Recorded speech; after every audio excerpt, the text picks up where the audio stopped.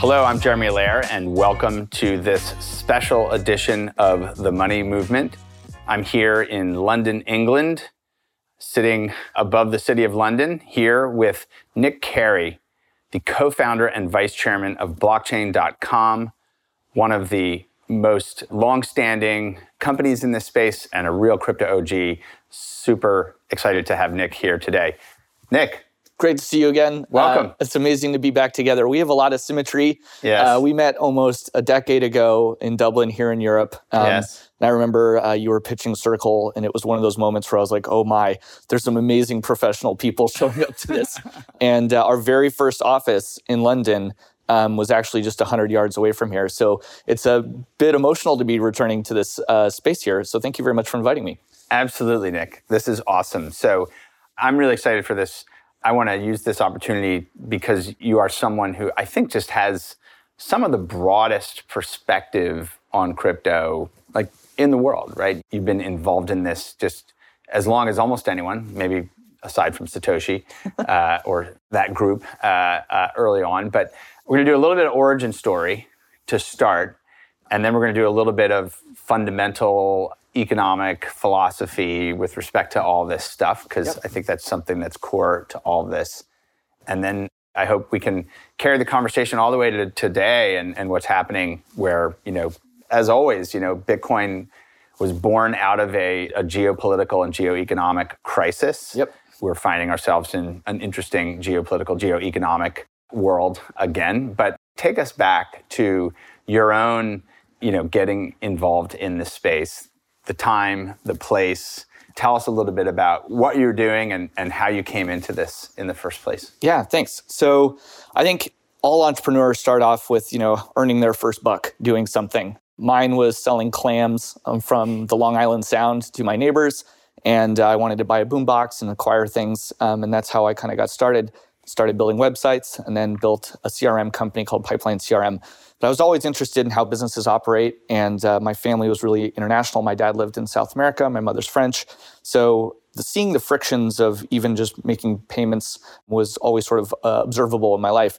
And when I learned about Bitcoin in 2011, at first I was incredibly suspicious of how something could actually work that way. But after spending over a week completely obsessed with understanding what the implications were, it became very obvious to me that I would need to spend the rest of my life working on this. And it was really at the intersection of politics, money, and wealth creation. Totally. And when you mapped all that onto a technological fabric, the opportunities were immense. And so I got into it basically out of a real interest in economics and studying statistics. And so my fellow co-founders, all here based in the UK, so we were founded in York in the middle of nowhere, the original one.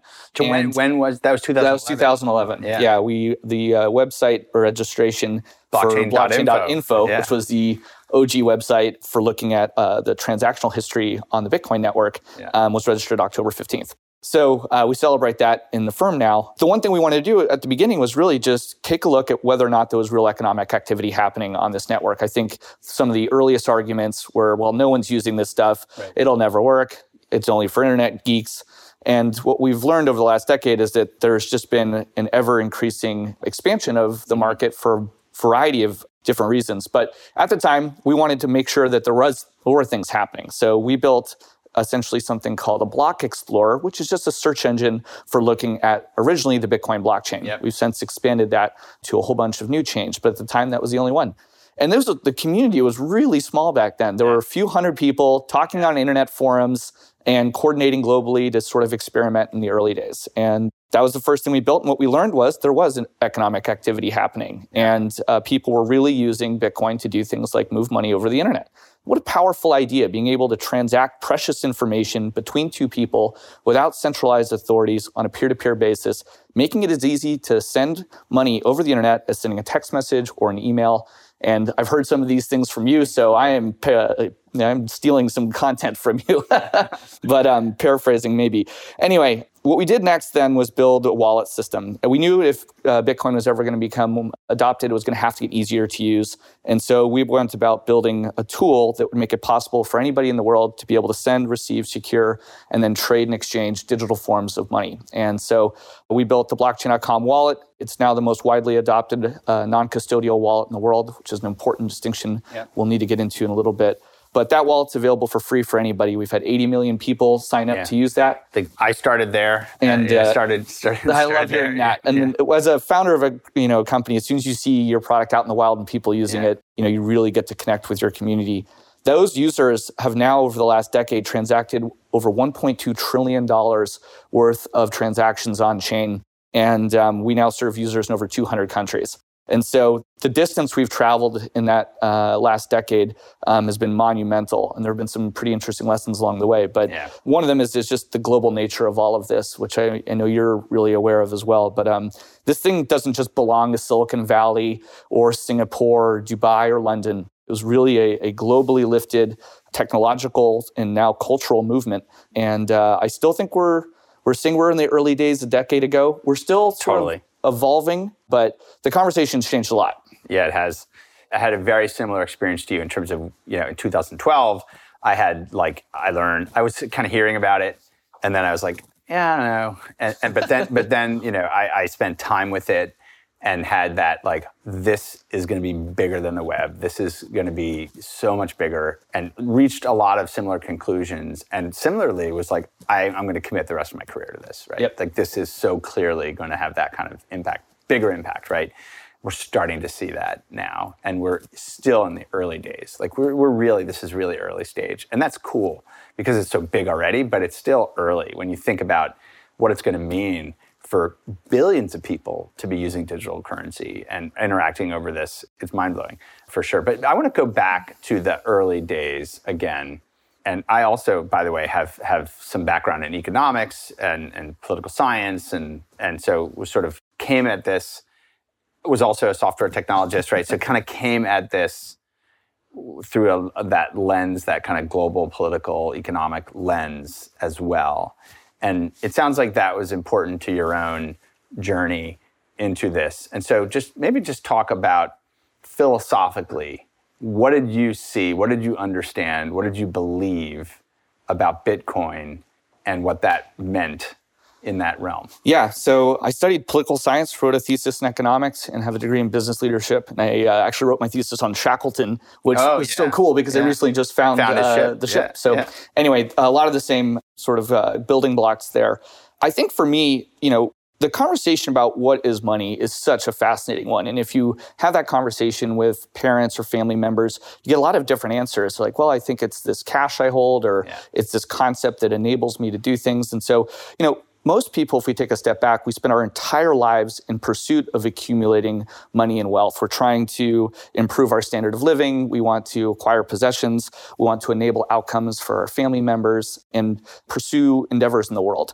So, in the context of that, what kind of money should I be trying to acquire? And if we're to, invent a form of money for the age of the internet, what would that really look like? Yeah. And if you really think about humans, money is a tremendously ancient concept. It's prehistoric. Yeah. We find relics and tombs in Scotland that come from the Middle East that are thousands of years old, before any writing existed.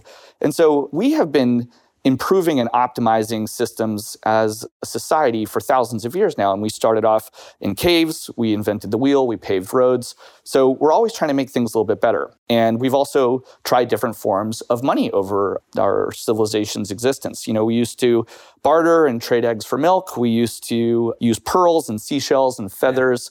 Cigarettes are arguably a form of money, if you ask anyone that fought in World War II. Good, durable, scarce record-keeping systems. Exactly. And we've seen a lot of systems collapse and fail too. Yeah. And there are reasons for that. Economic reasons, social reasons, cultural ones, and others. And so I think that genesis is partially the key philosophical question, which is, okay, so we know that money is basically a collective system that we agree to use to exchange wealth. And if we're going to use the internet to exchange precious information and collaborate, maybe we need a more efficient global system to exchange wealth. And what would that look like? And Bitcoin sort of took the first shot on goal on this. Yeah. And it drew on some powerful economic concepts and principles that we used to rely on and then sort of separate ourselves from. So for those that don't know, the world economy and many currencies that were created by governments used to be backed by hard assets, things like gold. And then we broke the gold standard and just are running what is called a fiat system now, where central banks basically create money and then they lend that money out to banks and it flushes through the economy. Now, there were some good reasons for doing that. Maybe you want a credit-based economy, increases consumption, more spending, more economic velocity. Those are good arguments. And I think we've been battle testing those for the last 50 years. But we've been also running a pretty, I would say, arguably concerning experiment with how money is created and how much of it there should be. And so right now we're experiencing the highest rates of inflation in 40 years. This isn't a surprise to people that study economics because we've created, and I mean we, central banks around the world, have created enormous amounts of money, partially in response to the public health crisis, and then also since the 2008 financial crisis. Yeah. And it's not a coincidence that Satoshi came out right after that. There was a real crisis of confidence in the banking and financial sector. And Satoshi and the group that started the Bitcoin network referenced this crisis in the core code that they launched as an open source protocol, inviting anyone in the world to review what they'd come up with. And some of the key principles of the Bitcoin network were to create essentially a fabric that enables people to make peer-to-peer payments over the internet without counterparties. And then they layered in some really interesting economic fundamentals, including digital scarcity, which is probably one of the most important concepts ever because we now have a property rights concept for the internet. So if something is rare and precious and useful, it will always command a price. Mm-hmm. And so even though the Bitcoin network was kind of conceived in 2008, 2009, and then launched, it wasn't until about 2 years later that the first price for Bitcoin was ever cleared when some person on this web forum where we all used to connect on sold 2 pizzas for 10,000 Bitcoin. And then all of a sudden you had a market. More tools were built, the markets got more complex. Bootstrapped. And it bootstrapped itself. And one of the really interesting principles in cryptocurrency was drawing, specifically Bitcoin, drawing from what I would call like real molecular economics. Like we use gold because it's fungible, it's difficult to obtain. There's hard to counterfeit. There's relatively even distribution of it globally from a mining and how much of it in the Earth's crust there is. And so as a form of money, it has a store of value. It can be used as a medium of exchange, but probably less convenient these days as you can't shave off a little bit to buy a cup of coffee. But there were some good reasons why we use gold at an atomic and molecular level. Yeah. So anyway, Bitcoin invented scarcity economics basically and how the currency comes into circulation. So it's kind of important to understand this a little bit. Anyone can run software code that basically supports the Bitcoin network and verifies the transaction history. This is called running a miner or a node, and that node holds a database on it, a database called the Bitcoin blockchain. And this is just a record of everything that's ever happened. And that record-keeping system stays in a constant state of agreement globally.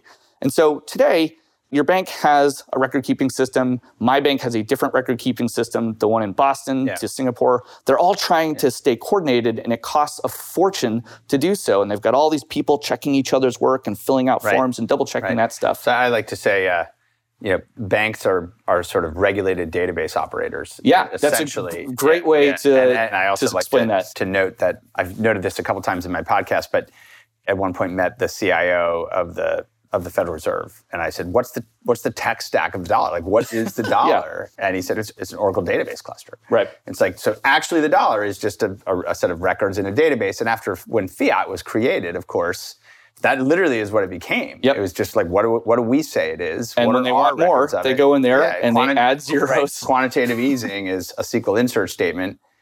And then the records exist, and then they go say, I'll buy those mortgage-backed securities from you, and those records then get put into another bank's database, and hence it goes, right? Yep. So it's to this point though, is like not a lot of people realize like it is really just about the record keeping, the scarcity of the records themselves, the durability of that. And then again, who's allowed to interact with it? And I guess that's another the breakthrough here is that it's not this kind of precious group of people that get to interact with that centralized database. It's anyone. Yep. Anyone can just put a piece of software on the internet, and they can be verifying those records, and they can interact with it, and they can transact, and it's a shared public form of money that's just never existed. A financial utility for the internet. And the scarcity comes into the rate of inflation for the distribution of newly minted cryptocurrencies or Bitcoin in this specific example. So the total supply of the currency was hard baked into the original network. And so there's only ever going to be 21 million Bitcoins. Those are divisible by up to 8 decimal points.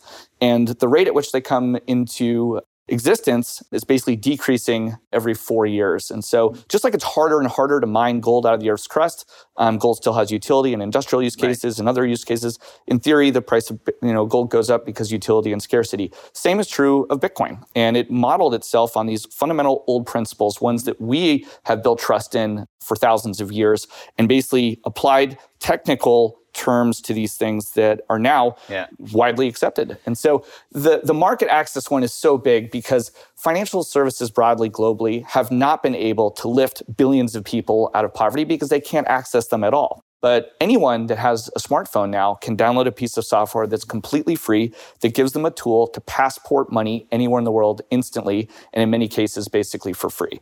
And so there are many reasons to be intellectually and financially curious about inventing better forms of money, but one of the ones that's most important to me is just financial access. Mm-hmm. And if we bring billions of people into the economic influence of the internet, we will raise the standard of living for billions of people all over the world. And in many cases, billions of people that have been completely underserved or completely ignored by some of our colleagues, just in the center of town here. And so what's so cool about this is many people now all over the world actually have a tool on their phone that gives them even better access to doing things like sending, receiving, securing, and trading digital forms of wealth than the people in Canary Wharf. And to me, that is a fundamentally amazing opportunity, and it's going to increase financial freedom and increase financial prosperity globally. Big ideas. This is good. No, this is great. This is like going back to the basics, which I love. And actually, maybe to connect into some of the economic theory and economic philosophy here, I think a lot of this is sort of rooted in sound money theory. And I think this is a piece where I think, there's a huge departure in modern political and economic thought away from sound money theory. And there's been arguments and debates on this, in some ways since the 1930s, when a lot of the sound money theory really took hold. It was the Chicago School was thinking about this, Austrian economic philosophers, economists, others, von Hayek, and others thinking about this. And, I think part of the concept was a form of money that is built on a kind of known supply and a fixed supply, that it couldn't be abused in the way that governments abuse money, right? They dilute the money. Coinage classically was, sort of diluting the actual quality of the coin, and a copper coin, obviously, or whatnot. But the sort of dilution of money, which was how inflation took place back in those days. And then obviously once, paper money existed that was theoretically gold-backed, like the governments would take all kinds of actions that effectively changed the exchange rate of the paper money to the amount of gold. And it was another form of inflation.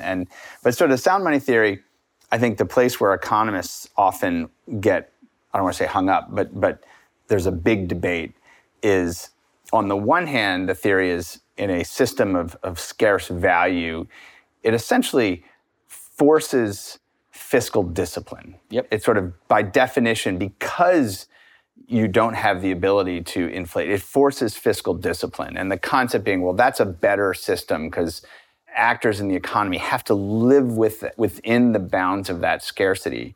And that, from a rational economic actor perspective, sort of forces you to be able to be both more efficient and responsible. And that's a good thing. Now, on the other hand, I think there's a view that you need to, during periods of economic contraction where, the real economy is disrupted in different ways, you need to be able to adjust fiscally in order to, deal with, stimulating economic activity in different ways. And that's like kind of a root issue. If you get into a debate with like most, I would say probably 85% of economists, they'll just rip down, things like Bitcoin and saying this, you can't manage an economy if you have this, because it's going to be deflationary and you're going to end up in a situation where that fiscal discipline is going to lead to really harsh economic outcomes for people. And I wonder, is sound money theory on that basis, which is really where Bitcoin is rooted, is that right in your view? Do you think that that's right, that level of fiscal discipline is what basically the world needs? Take the medicine, just take and adapt, and that's kind of what you have to live with? Or is there some other form of digital currency that uses a scarce store of value like Bitcoin, but also is something that can be utilized in the context of fiscal and monetary policy? These are very challenging questions that are being debated by very clever people all over the world. Let me provide a little personal view on it, potentially. I think, we've watched our economies go through some fundamental reorganizations over the past 140 years. Famously here, the Industrial Revolution kicked off the harnessing of steam power to broadly, massively increase our ability to farm and process goods. And then we had the assembly line came out. We remember, the model Ford cars coming out one after another and being able to quickly assemble things. Then we had the computer revolution, which we've sort of been growing up with.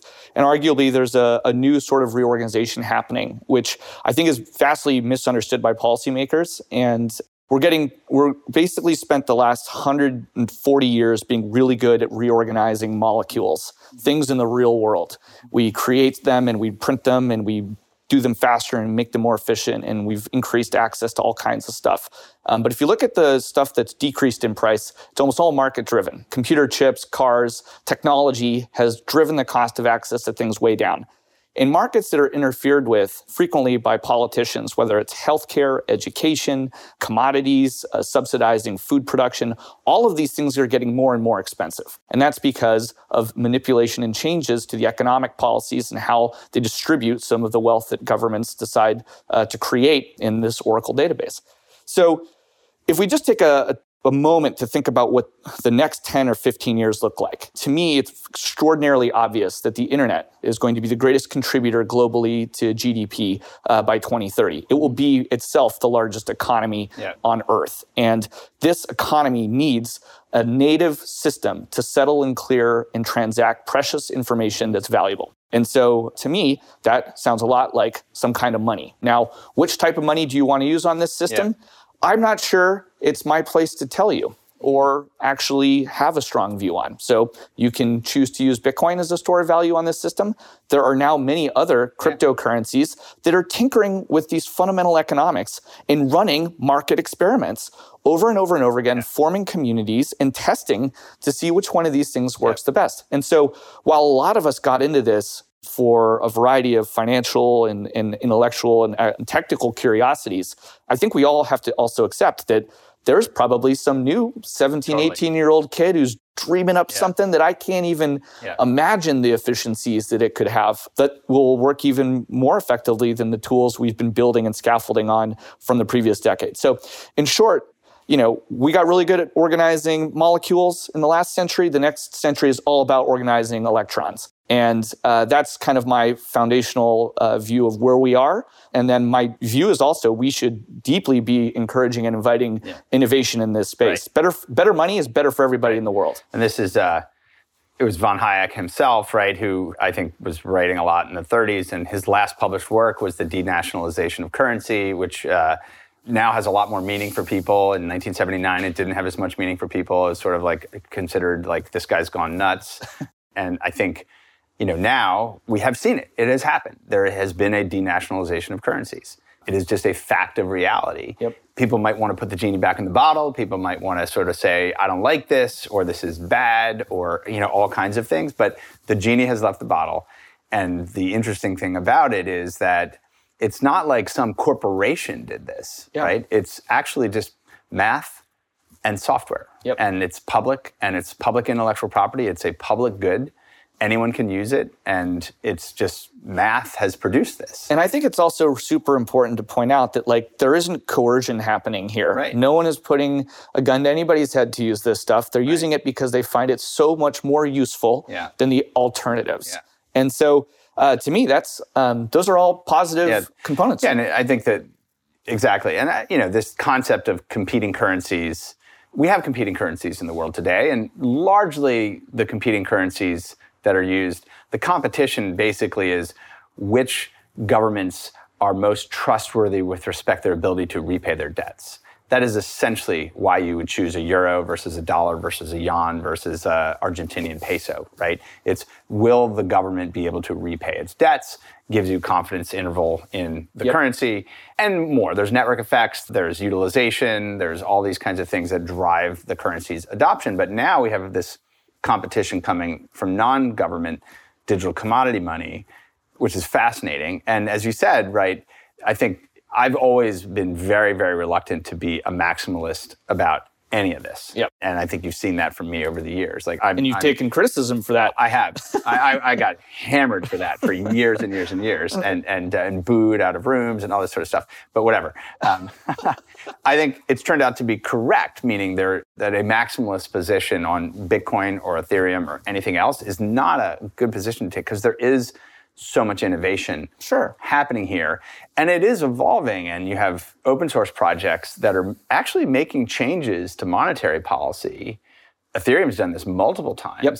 And now, if I put on my Ethereum maximalist hat for a moment, the Ethereum maximalists will say, actually, Ethereum's got the better monetary policy now compared to Bitcoin in terms of scarcity, the actual inflation policy, and it's a more constant, more slow-moving inflation policy, and it may end up being it has higher utility value, it's a commodity that has more use because it powers this global virtual machine and all the things you can build on it. And so, again, just putting on that hat for a moment.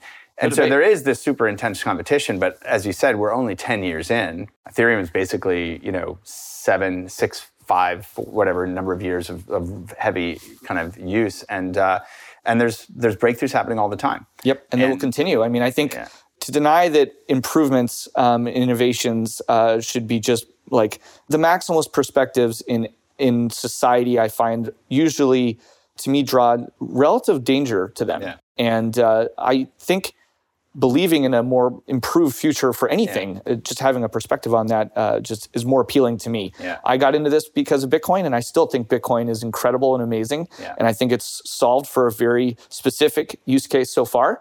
I still think it's possible for it to solve for more use cases in the future. Mm-hmm. But interoperability across all this is also going to be one of the big stories, I think, heading into the future. Yeah. And so at the end of the day, myself, my firm, do not take a directional view on any one of these things. We're very much about enabling many outcomes here and ultimately just growing the pie bigger for everybody. Yeah, that makes sense. As you know, Circle, we've sort of taken a view that there's a period of time here where, the general utility of fiat currency remains significant, and most transactions are priced in a unit of account that's constant, and that unit of account component, stable value component, has been really important for just everyday economic activity, et cetera. Buying coffee, buying plane tickets. All kinds of things, getting right? Income. Trade, et cetera. And so our view has always been that there's going to be, these kind of hybrid digital currency models. And originally we tried to do that by, sort of providing real-time convertibility between dollars, pounds, euros, and Bitcoin, and use Bitcoin. I used you guys in the US. It was by far the best. Definitely the best. But our mission was to sort of, how do we enable this kind of hybrid interoperability, like interoperability to dollars, interoperability to fiat, but all the openness of the public internet and the essentially the form factor of cryptocurrency. We've obviously made progress on that with USDC, and that's growing. But it's, I think, coming back to some of the other discussions that we've had, I think our view is that over the long run, and again, we're in the early days here, right? Over the long run, I don't know if that's 10 years or 20 years or 30 years, there's going to very likely emerge new global digital currencies that act as a unit of account, as a stable, relatively stable unit of account. And I don't think anyone knows what that's going to be. I completely agree. Yeah. So we can see the direction of travel, the exact plot and the characters in it and everything else is still a little TBD. But we are in a very interesting moment, a decade out from sort of the genesis of all of this. If we think about the 2008 financial crisis, the pandemic that we're all sort of emerging from, and some of the similar, I would say, economic concerns and risks in the macroeconomic climate are pretty fascinating right now. To me, there's sort of three huge macro trends, any one of which, if it existed, I would be pretty bullish on the future for crypto generally, but they're all here simultaneously. And we actually have an insert player 3 here actually just recently. So for one, you have a macroeconomic climate where you have 1 billion people in wealthy countries around the world experiencing high degrees of inflation. And so there's a conversation right now happening, which is like, why is my milk getting more expensive? My gas just doubled in the last 12 months, bacon, everything. And so, am I being proportionally compensated for my work to deal with this? How do I protect the savings that I've worked so hard for to make sure that they're not being destroyed by the increase in the cost of everything? And so that's, people are having conversations around the dinner table about that. That's a really big deal. You also have traditional financial service providers that are looking to get yield for their pensioners, for their high net worth clients. Right. And these guys don't have a lot of their traditional packaging to go to anymore. And so they're looking for ways to diversify and get into liquid alternatives. And the most liquid alternatives in the world are by far cryptocurrencies today. And then the third, but arguably most powerful trend is the cultural zeitgeist. The artists, the musicians, the creators of the content that we consume and entertain ourselves with are now having a discussion about how do they have more ownership over the things that they create? And is there a way to better align their fans and their communities to actually be rewarded for ingesting their content? And so the last 12 months have seen this incredible proliferation and discussion for everything from NFTs to digital collectibles to tokenized music collections, tokenized property potentially. And all of this is happening at the same time. And now we have a whole new example just in the last 3 weeks with the ground war in Europe.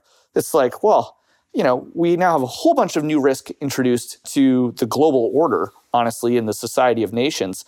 And, this is sparking up another conversation. Ukrainians have seen over $100 million of crypto donations flow in, which is 5 times more than the United Nations pledged. So there are people all over the world coordinating capital, responding to the risk in the world, and making creative investments. It is absolutely incredible to be at the nexus of it all, and then also to be working on tools that I think extend and expand human freedoms, especially in the face of fighting autocracy, which is right on the doorstep here in Europe, not that far from where we sit today. Yeah. I want to pivot a little bit into that geopolitical discussion because I think it's really important. I don't know if you read, I forget the title of the book, but Eric Schmidt, the former CEO of Google, wrote a book with the former head of product at Google as well. And I think it was probably 6-7 years ago, 8 years ago. But effectively, it laid out a vision for the challenges that the internet faces in the future. And I feel like, Eric had a really interesting vantage point because he could kind of see what governments were doing with respect to the internet. And, I think crypto and my own background with the internet has always been this concept of like this open global network that anyone can connect to, the sort of freedom of exchange of information without intermediaries, now the exchange of value without intermediaries, more self-sovereignty, all these things, right? Super powerful. And there's embedded values in that, right? There's embedded political philosophy. Yes. So there's embedded values in that, which I think resonate for many people in the world. And in Eric Schmidt's book, he laid out a vision. He made a strong case for a balkanization of the internet and that was likely to happen. And what would that mean? And now what's happening in the world, there is I think just like the pandemic accelerated digitalization, right, in so many arenas, the new geopolitical crisis is going to accelerate balkanization of the internet itself. We've seen services in Russia completely shut off. You've seen tightening up of various forms of state control in China as well. And I think one of the natural outcomes of the kind of economic interventions that have happened is that I think other governments around the world are going, wait a minute, like, do I have actual control? And what do I need to worry about here? And I'm wondering if we see, the risk of that open internet kind of fracturing. And what does that mean for crypto as well? Will we see, stronger measures taken by governments, whether they're democratically elected governments or not, that are basically trying to draw harder lines around information freedoms or economic freedoms or other things in the name of national security, in the name of, kind of drawing these hard walls? Is there a digital iron curtain that is going to be built? There kind of is already a little bit with China, but is there going to be a bigger digital iron curtain built? And what are the implications of that? Well, I think you make some very valid points and raise huge concerns about the direction of travel on some of that. If you look at the parts of the world that have put the most stringent censorship systems over information, it's places that are generally led by autocrats or dictators, and they want to control. They want to manage how people understand their narrative, and these should be resisted.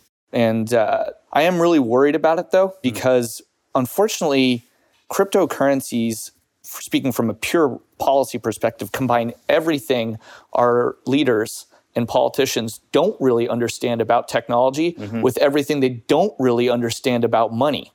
And so it makes it really intimidating to think about these challenges. But when I have these conversations, and I know you're doing the Lord's work in Washington and around the world on this, it's to step back and get to those first principles again, which is like, what do we stand for and what kind of world do we want to live in? And if we surrender a little bit of information freedom or a little too much, control over our privacy or a little bit too much about how we spend our time or who we can talk to or where we can learn, we end up, over time in dangerous outcomes. And so my hope is that there's a few trends that I think are positive. So switching to sort of the view of maybe there isn't some horrific technological dystopian future where countries are just technical prisoners of their own geographies, which I hope is not the case.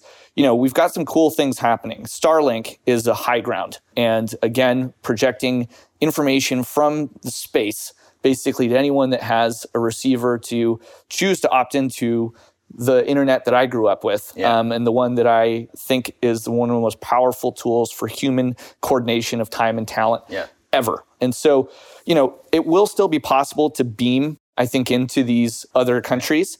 But ultimately, if I think about it from a national security perspective, as an American or as someone who lives in the UK, and I care a lot about this place, my wife is here, my family is here, I want to build a better form of money that competes with whatever those guys come up with. Because if they can't move it around, if it has no economic velocity, if it can only be traded between Iran and China and Russia, I think they're going to commit economic suicide. And so we should head the complete opposite direction and build money that can, basically beam anywhere in the world instantly, be accessible by everybody who's on the internet, and basically bring billions of people into the economic influence of the internet. And you do that, you live up to your values, you increase prosperity and wealth for people in the world, especially amongst the most vulnerable people in the world that didn't have access to financial services. Depending on the circumstances of your birth or what your credit score was or what geography you were born into, these tools can bring mass scale to basic systems of creating dignity in the world, which is working and earning things and developing wealth and creating new markets. And so to me, the national security argument is to lean in fast as possible. Right. We make that case very, very strongly as well. I want to ladder off of what you just shared and with what I think is also a point of optimism, which is, what's amazing about crypto is obviously there's these new, digital commodity monies, there's, stable value digital currencies, there's this infrastructure layer where people are innovating. But one of the breakthroughs, and this is something that drew me into this space originally because it was just sort of early ideas people had, which was when you have an infrastructure like this, you can actually create new kind of corporate forms.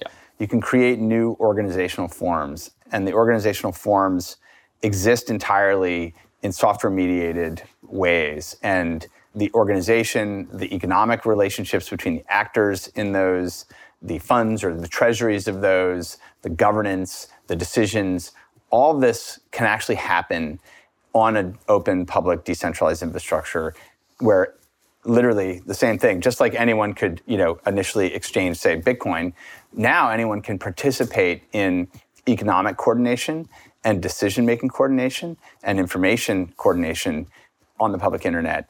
And so, the DAOs that are forming all over the place right now, I think it's just the tip of the iceberg, that we're going to see millions of these form in the coming years. And I would argue over maybe 5 years or so, some of the most successful organizations in the world that are producing some of the most exciting things in the world are going to be these new types of corporate forms. And that sort of transcends that set of kind of political and economic constraints. The world's going to need to adapt to that. But it is, I think, an optimistic view of what can come out of this. I'm so excited about those things. Traditionally, building companies, it's extraordinarily difficult, and coordinating people's time and talent is also very difficult. But the internet gives us amazing tools to do so. And if I look into the crystal ball too, I see that future. And we went from, a bunch of nerds doing peer-to-peer electronic cash payments on the internet to building decentralized, autonomous organizations. A group this year coordinated a bid to try and purchase a version of the US Constitution in 7 days. And that was just a little thing. You could imagine buying collections of art that were previously impossible to gain access to, fractionalized ownership over all kinds of things, market access for people to have opportunities to invest in things that would have never been possible just a few years ago. And so, again, this is like we build an economy that has more liquidity, more access to it, increases the standard of living for people around the world. This is all going to be tooled by cryptocurrencies and basically blockchains as native utilities for the internet. Yeah. And so to me, there's nothing more exciting to be working on in the history of my life. And so, I think about the big things that really changed the world. It's like the printing press completely changed our relationship to the study of stories. At one point, there was only one book in the world.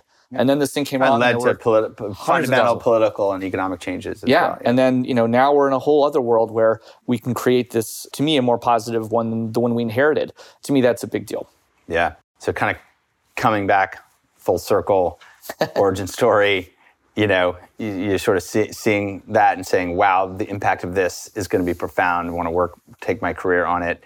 Sounds like you were pretty excited and optimistic then. It sounds like you're even more excited and optimistic now. So am I. And it's obviously a very, very special time to be working on all this. Yeah, just got back from doing planning for the next year. We have more open roles than at any point in the company's history. Yeah. I'm sure you guys do too. And so, for anyone that heard anything that sounded interesting to them, please come build with us. We're so keen. We need help from every background to create this better financial future for everybody. Awesome, Nick. Great conversation. Thank you so much for joining. Thank you so much. It's great to see you. Absolutely.